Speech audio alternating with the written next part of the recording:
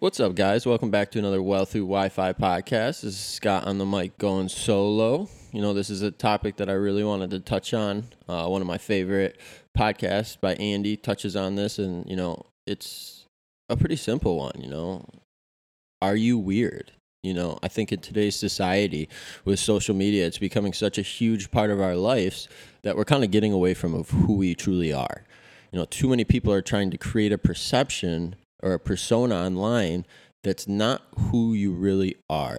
It's kind of similar to when we're young and we're in high school, elementary school, and we're trying to make friends, and we start to put out a false persona to try to fit in with these groups. And what people don't understand is when you're creating this false perception because you're scared to be who you truly are because you're uncomfortable, you're actually having a negative effect because you're not going to attract those like-minded people. You're not going to attract those people that are similar to you. Look, guys, we're all weird. I'm weird. Every person that you interact with, they have some weirdness to them. Whether they let you see that side of them is completely up to them. But what you need to understand is there is people just like you. The things that you think about that you think no one else thinks about, I promise you there are other individuals that are going through the same storm or a similar storm to you. You got to be willing to put out what it is you're going through to attract those people. And social media is really where it starts. I have had this conversation with multiple people before. I have cut back my following on social media astronomically.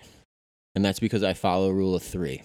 If you make 3 posts online that I think don't match the character of the person that I know in person, I will not follow you on social media.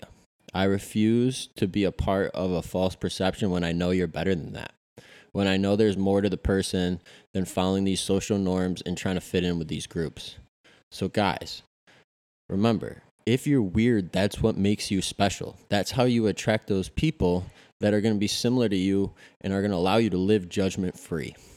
But if you put out false perceptions and you try to create a reality that isn't truly who you are, you're going to attract the wrong people. And those people are not going to support you for where you need support.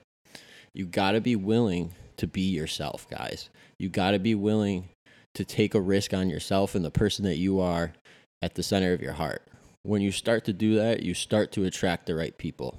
And I could tell you from experience, I've gone both ways with this.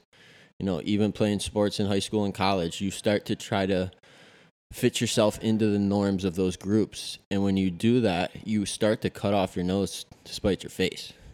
And you start to find yourself in a place where you don't really recognize the person that you are anymore. And the easiest way to get away from that feeling is to start being yourself.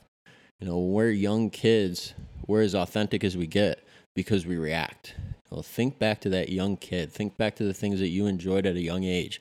I promise you, those things do not change as we get older. We may be mature, but we're that same little kid on the inside. So, like I said, I'm going to keep this one short.